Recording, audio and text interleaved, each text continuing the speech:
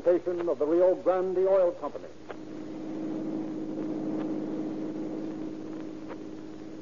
Long Beach Police calling all cars, attention all cars, broadcast 44. Regarding a hit and run. A Ford sedan, page 146. 2Y Young 3146. 2 Young 3146. Suspect driving this car struck and injured a young boy at the corner of Pacific and 8th Street. Then drove on, failing to render aid. Bring him in. That's all.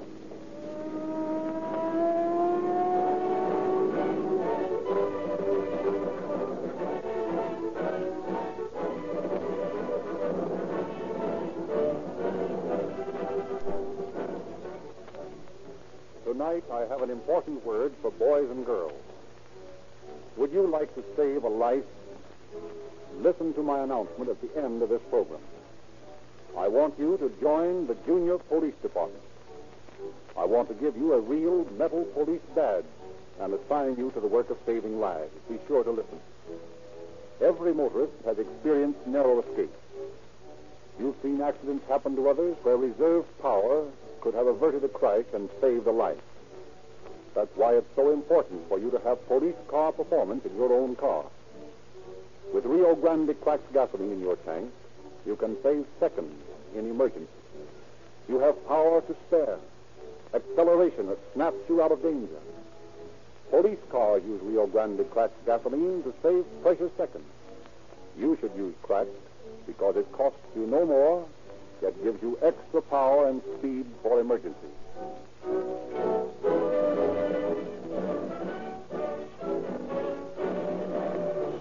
It is now our pleasure to introduce Captain C.B. Horrell of the Traffic Patrol Division of the Los Angeles Police Department, who has a message for you. Good evening, friends. The greatest traffic accident crusade in the history of the United States is now in progress. In 44 states of the Union and in the District of Columbia, police officers are pledged to concentrate their efforts toward wiping out every possible carelessness and recklessness on the part of the driving public. Police chiefs of California and Arizona are pledged to make the Southwest the white spot of traffic accidents. This is by no means a simple or easy task. Every one of you within the sound of my voice must help. The statistics of traffic fatalities in the past year make dour and foolish reading. Consider just one of them. In 1933, the horribly bloody total of 17,200 men, women, and children met their death through the carelessness of drivers who failed to observe the elementary rules which every candidate for a driver's license is required to know. But statistics of thousands of deaths may still fail to impress. So tonight we ask you to listen to the story of just one, the true tale of one member of that foolish company of innocent victims of the automobilist's selfish carelessness. Thank you, Captain Hall.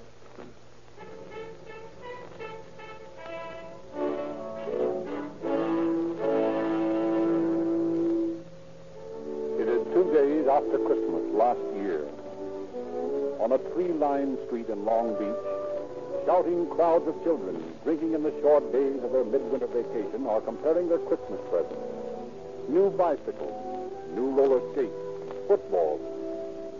In a vine-covered bungalow halfway down the block, Mrs. Green is distracted from her darning when the mid-afternoon quiet of the house is broken by the slam of the front door. Tommy? Is that you? Yes, Mom. Well, what are you doing coming home at this time of the afternoon? Aren't you going to the movies? Not this afternoon, Mom. I've got to deliver my Saturday Evening Post today. Oh, that's right, Tommy. I'd forgotten this is your busy day. Yeah, and boy, am I going to be busy. I got to get a lot more customers. Well, you've got too many now. Too many? Well, I haven't got new enough yet. All those magazines are so heavy, Tommy. I hate to see you carry such a load. You're such a little boy. I am not, Ma. Gee, I'm 12, going on 13, and I'm as big as any kid my age on the block. By gosh, I'm nearly a man. Well, you'll always be a little boy to me. Oh, gee, Ma, don't talk that way. Yes, it's so, Tommy. You'll just have to get used to it. Hey, what you got that in here for, Mom? What? That teapot I got you for Christmas. Because I like to look at it. Do you? Do you really like it, Mom? Oh, yes, son. But why, Mom? It's just a teapot. No, it's more than that, Tommy. You could have gotten lots of things for yourself with those brown vouchers that they give you as a bonus on your magazines. But instead of thinking of yourself, you thought of me first. And you saved up and got the teapot for me. Oh, that wasn't anything. Wait till you see what I do when I get those new customers. What will you do then? Well, the post people are offering 5 brown vouchers for every new customer us kids get this month. And if I can get enough, why, then I'll be able to get you a swell set of dishes for your birthday. Oh, Tommy, how sweet. Do you mind if I kiss you for that? Well, okay if you want to. Oh, gosh, Mom, it's nearly 3 o'clock. I got to be getting downtown and picking up my magazine. All right, son. Be careful now. Sure. Look both ways when you cross the street. Don't worry, Mom. Just because school's out for a week, I haven't forgotten what they teach us about safety first. It always pays, you know. Yeah, I know. Well, wish me luck, Mom. And maybe I'll get 3 new customers this afternoon. Oh, I'm sure you will. Now, don't be late for dinner. I won't. So long. So long, Tommy.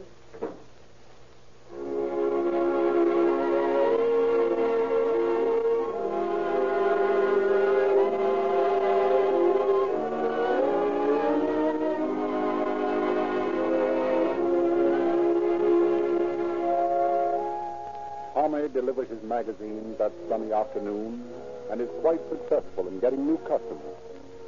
His pockets jingling with coins and his thoughts on the brown vouchers he will get toward his mother's set of dishes, he starts for home. At the corner of 8th Street and Pacific Avenue, he carefully looks both ways, and sure that the street is clear, he starts across.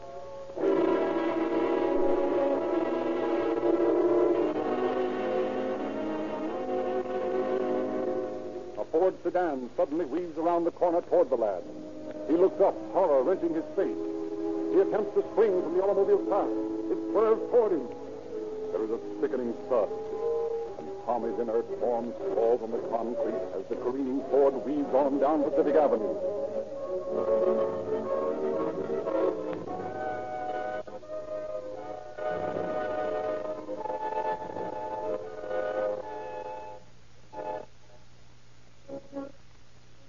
And we see the impact. Have seen Tommy lying on the street and seen the unsteady driver streaking down the avenue. They turn their car and speed after him. 10 blocks away, they overtake him. Here's a clear spot, Stan. Run him into the curb. Okay. And if he doesn't stop, wreck his damn car, the dirty... Hey, you get over there. What is the matter? Get over there, run into you. Give it to him, Stan. Hey, what's the big idea? You know the wreck? Yeah, it would have been a good thing if we had.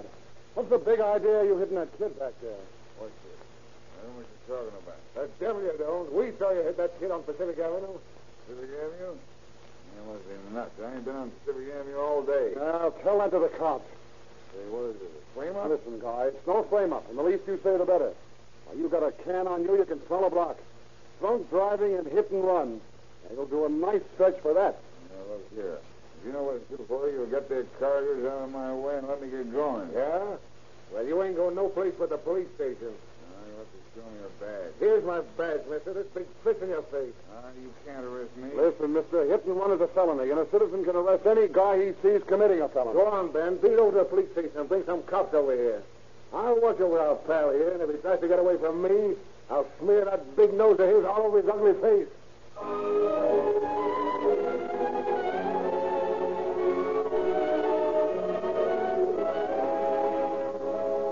While police are taking the hit-and-run driver into custody, a passing motorist has carried Tommy from the street to a nearby lawn and called the ambulance. Mrs. Green is notified, and a half hour later stands red-eyed, tense, waiting outside a room in the Seaside Hospital.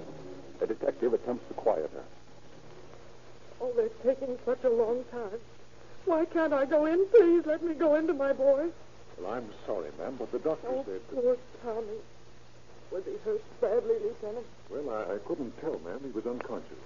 Was he bleeding? Oh, no, ma'am. He was just scratched a bit from what I could Oh, tell. why doesn't someone come out of that room? I can't stand it. I can't. Quiet, ma'am, quiet. Wait a minute. Here comes someone now. Oh, doctor. Is he all right? Doctor! I'm sorry, Mrs. Green. Oh. Here, Lieutenant. Help me get into this chair. Nurse, bring me some spirits of ammonia. So now it's murder. Fractured skull. Poor kid. Here's ammonia, sir. Thank you. Well, I'll have to take his clothes into headquarters, Doctor. May prove valuable evidence. Close. Yes, sir. Yeah.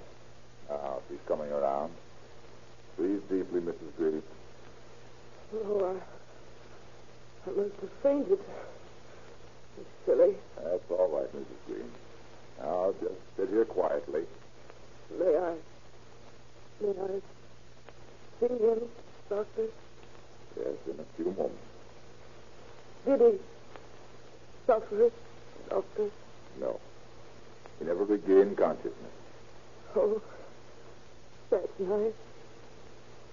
I'm glad he didn't suffer.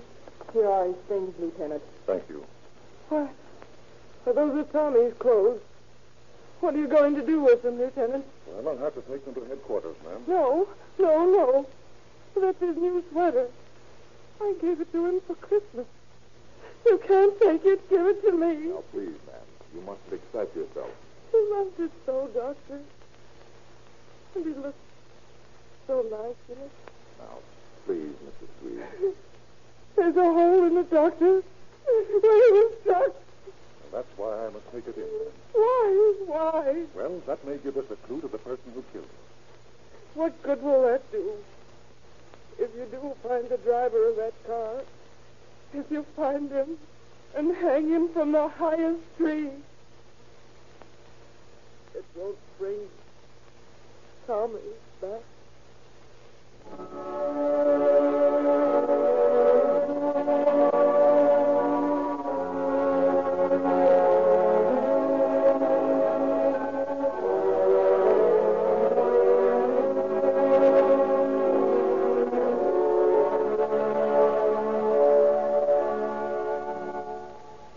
Late the same evening, Detectives Gusserow and Lenz, who have been assigned to investigate the case, inspect the murder car at the garage, where it has been impounded. There's no doubt about this being the car. Look at the way that headlight's bent. Yep, bent up and to the left. And look at that dent on the radiator. That was made by that poor kid's head. Yeah, must have been doing 40. Hit him hard enough to make the radiator leak, too. You know, Len, I'd like to see him swing for this. Yeah, so would I. But we're far from getting a case yet. You know that, don't you? Yeah, with no witness to the actual accident, it's going to be hard to convict him. As a matter of fact, we haven't been up so far to get the DA to issue a warrant. If we could only find... Wait a minute. What? Hey, look here. What is it? See where these radiator pins are bent? Yeah. Well, look closely. Here, wait till I throw my flashlight on it. There. See? Several green fibers from the kid's green sweater. Well, that would be my guess. Now we've got something to go on. Hey, where's that mechanic? Hey, you. Yes, sir? I'm sending a man over to photograph this car. Yes, sir. After he's through, I want you to take that radiator off and send it to me at headquarters. Okay. And don't wipe it off. Don't handle it any more than you have to. Understand? Yes, sir. All right, Lenz, let's go. Now we've got something to talk to this driver about.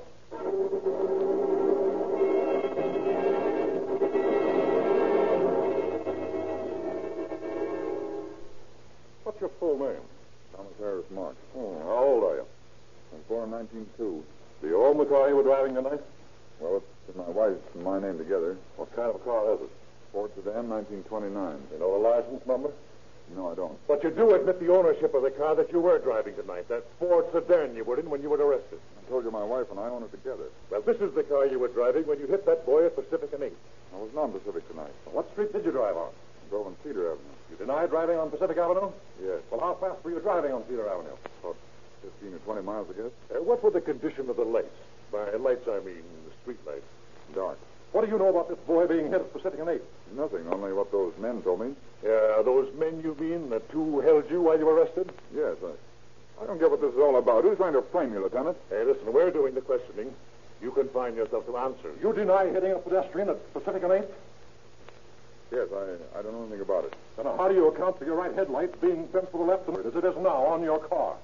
Oh, that's easy. I bumped my car into a garage door when I was up to a cabin in the mountains 2 weeks ago. Just bent the head, bumping into a door, huh? Yeah, that's all. But your radiator's leaking, too, and the dust is rubbed off where you hit that kid tonight.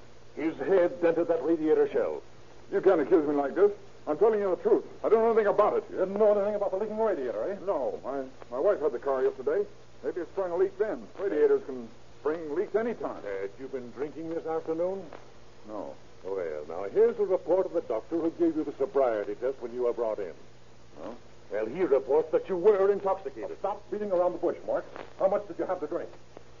Well, I did have an ounce glass of whiskey. An ounce glass of whiskey, eh? You don't handle your liquor very well then, Marks. Why did you hit that boy and then drive on? I don't know anything about it. That boy wore a green sweater. There are green woolen fibers caught in your radiator. How do you account for that? Green woolen fibers in my radiator. That's strange. Yeah, isn't it? But I can explain that. You can, huh? Yeah. Well, it might be interesting to hear your explanation. Suppose you tell us. The fellow who lives next door to me is a yarn salesman. He combs out a lot of wool in his backyard. I guess the wind blew some of it over and it caught in my radiator. Oh, come on. Yeah, that's the way it must have happened. Come on, Marks. Don't waste our time with a fairy story like that. That's the truth, and I can prove it. I'll have him come down here and tell you all about it. You can't send this drunk driving charge on me. Listen, this isn't a drunk driving case, Marks. This is murder. That boy died an hour ago. He did. Yeah, it's too bad. I certainly hope you fellows got the guy that hit him.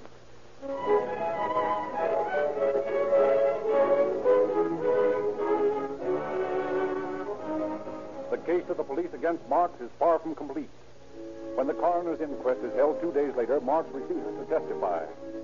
The coroner's jury returns a verdict of accidental death as the result of being hit by a Ford sedan, but is unable to name Marks as the driver of the death car. Determined to bring Marks to face a crime of which they are convinced he is guilty, Jethro and Lenz call upon Ray Pinker, chemist of the Los Angeles Police Department, for assistance in identification of the woolen fibers found on the radiator. Burdened down with the radiator and Tommy's clothes, they interview Pinker in the Los Angeles Central Police Headquarters. Here's the radiator, Pinker. You can see the fibers impinged in those bent radiator fins. Oh, yes. And here's the boy's sweater. This tear was made by impact with the car. There's no doubt about this bird being guilty, but he's trying to alibi those fibers by claiming that they blew over from a neighbor's yard and caught in the radiator. These fibers didn't catch in the radiator. They've been held there by these bent fins. Quite right. There's no question in our mind about the defendant's guilt. But we haven't got a case unless you can assure us that these fibers match the wool in the sweater. No one witnessed the actual accident, you see. Mm-hmm. Well, let me take one of those fibers out of the radiator with these forceps. Now, I'll place it on this glass slide. Now, will you hand me the sweater, please? Yeah, here you are. Oh, you say this tear is where the boy was hit? Yes. All right. I'll take a fiber out of the yarn at the tear and put it to the right of the other one. Now, we'll put a slide over that and see what the microscope has to say. Well, how about it? They're similar. Same color. Same yarn, I should say. Will you testify to that on the stand? Yes. Of course, there's no way of determining that the two fibers are identical. But their similarity, added to the fact that the fibers are securely caught in the fins, that have been apparently flattened by some impact, should furnish a conclusive case for you, and I... wait a minute. What? Let me see that sweater. Oh. Notice that smudge near the tear? Yeah. Just a minute. I want to try a reagent on that. I'll take a bit of that dark stuff and place it in the test tube here. Now, we'll just pour this acid on it. There we are. Now, let me scrape some of that paint off the radiator fin. And we'll do the same thing with that. There. Now, notice. Why, both the test tubes have turned cloudy. That's right. That smudge on the sweater is made from bituminous paint. That's what causes the cloudy appearance of the test tube. Bituminous paint is used for painting the radiators. Then the smudge on the sweater comes from the paint on that radiator. That's right. Then we've got this bird, too, eh? Well, it isn't as positive as an identification as the fibers. The boy might have gotten his sweater smudged from bituminous paint in any number of places. But there's no doubt it came from the radiator. He didn't have time to get the sweater dirty. It was a Christmas present. Still, he might have. It'd be hard to convince a jury on the paint evidence. However, I'll be prepared to give it if the district attorney feels he needs it. That's fine, Tinker. You've given us just what we need to send this guy up. Come on, Len. Let's go back to Long Beach and get the DA to swear out a complaint against Marks for murder.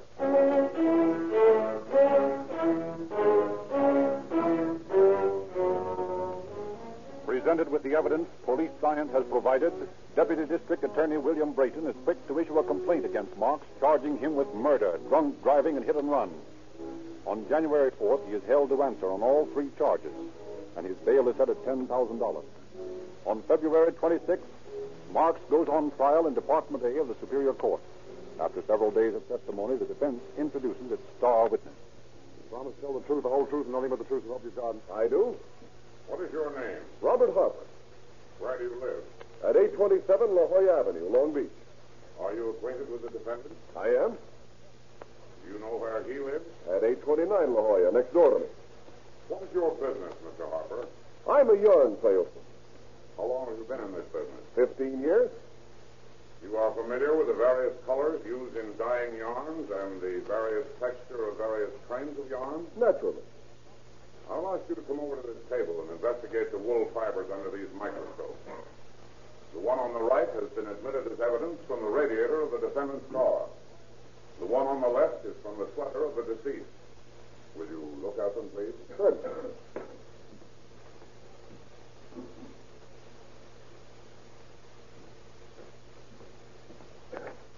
You have investigated the 2 exhibits, Mr. Harper? Yes?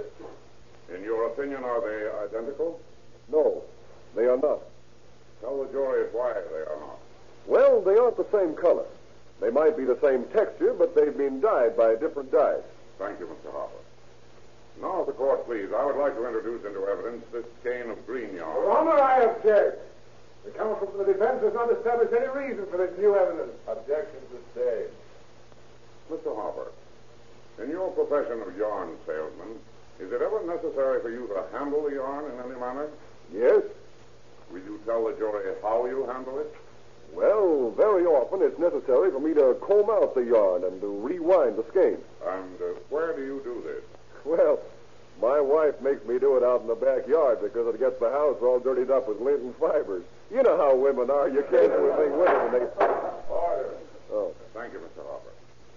If the court please, I will seek to establish the identity of the yarn found on my client's radiator. For that purpose, I would like to enter this skein of green yarn into evidence.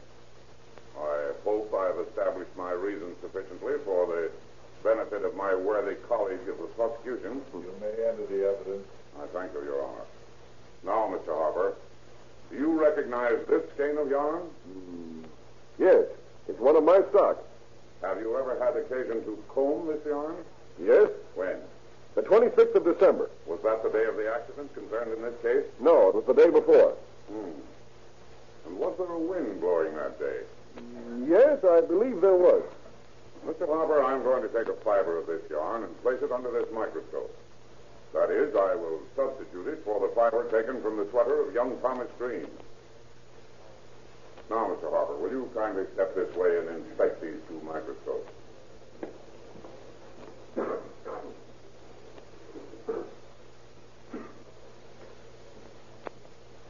In your opinion, Mr. Harper, is there any similarity between these 2 fibers?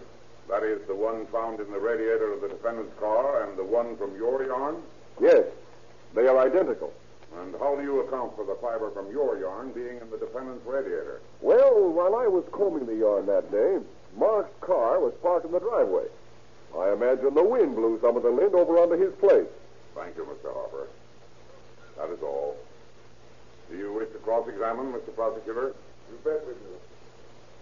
Mr. Harper, have you examined Exhibit A, the radiator from the defendant's car?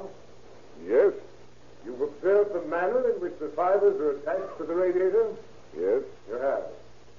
How would you describe the manner in which they're attached? They're stuck there. Oh, stuck. Did you observe that they're stuck between several bent radiator pins? Yes? In your opinion, Could the wind of the other day have blown the wool from your yard to the defendant and sucked the fibers in the radiator in the manner in which you've observed them? Well, I don't know. It was a pretty strong wind. It must have been. Mr. Harper, here are the three exhibits. Fibers from the radiator, from the sweat of the deceased, and from the skein of your own yarn. Now, I'm going to place two of these exhibits under the microscope. There. Will you please inspect these two exhibits? Your Honor, I object. The prosecuting attorney is tricking the witness. Your Honor, my learned colleague of the defense has himself established the witness as an expert on yarns. I am merely asking for an expert opinion on the exhibits, in the same manner as defense counsel has done, excepting that I am not leading the witness. Objection overruled. Proceed. Now, Mr. Harper, will you step down here, please, and examine these exhibits?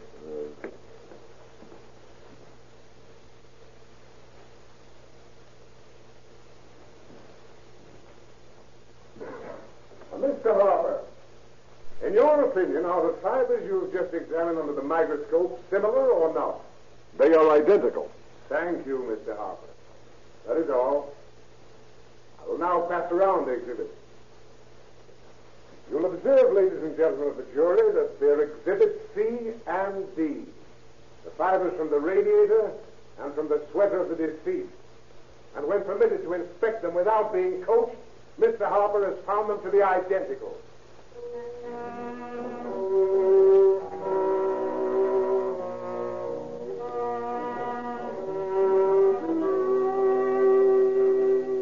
On March 5th, the case of the state versus Thomas Marks is given to the jury, and 2 hours later they return a verdict of guilty on all three counts.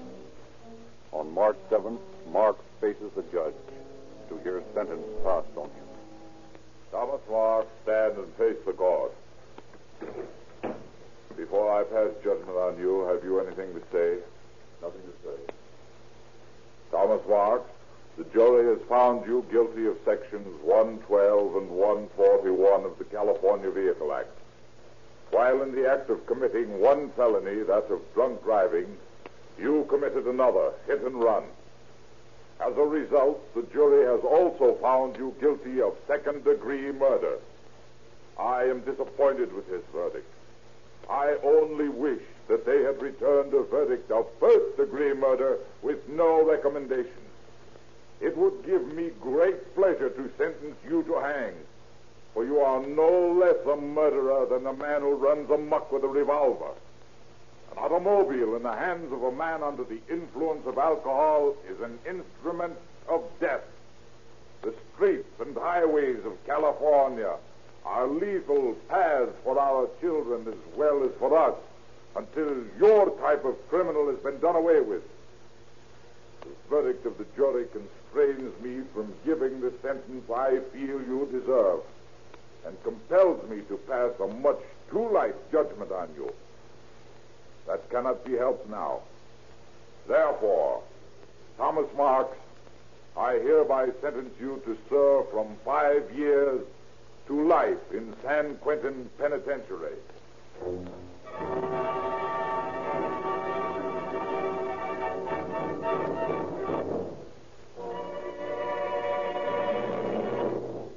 Now, boys and girls, here's the announcement I promised you. How would you like to be junior police officers? Your police department needs you to save lives. If you wear the official police badge of the junior police department, you can prevent traffic accidents. You can protect your schoolmates, even save a life. It costs you nothing to join the junior police department. You can get a genuine metal police badge free.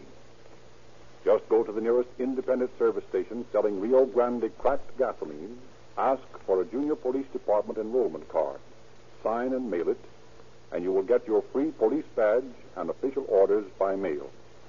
Parents, urge your boys and girls to get a junior police department enrollment card from your Rio Grande cracked gasoline dealer. There is no charge. The police badge is free, and it makes your youngsters think safety first.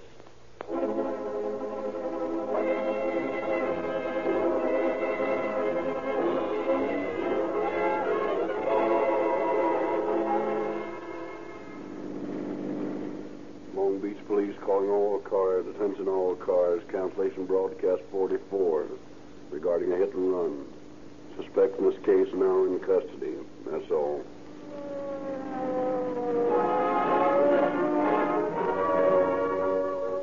Calling All Cars is based on confidential police files and is written and produced by William N. Robeson. Frederick Stark directs the orchestra. This is Frederick Lindsley saying good night for the Rio Grande Oil Company.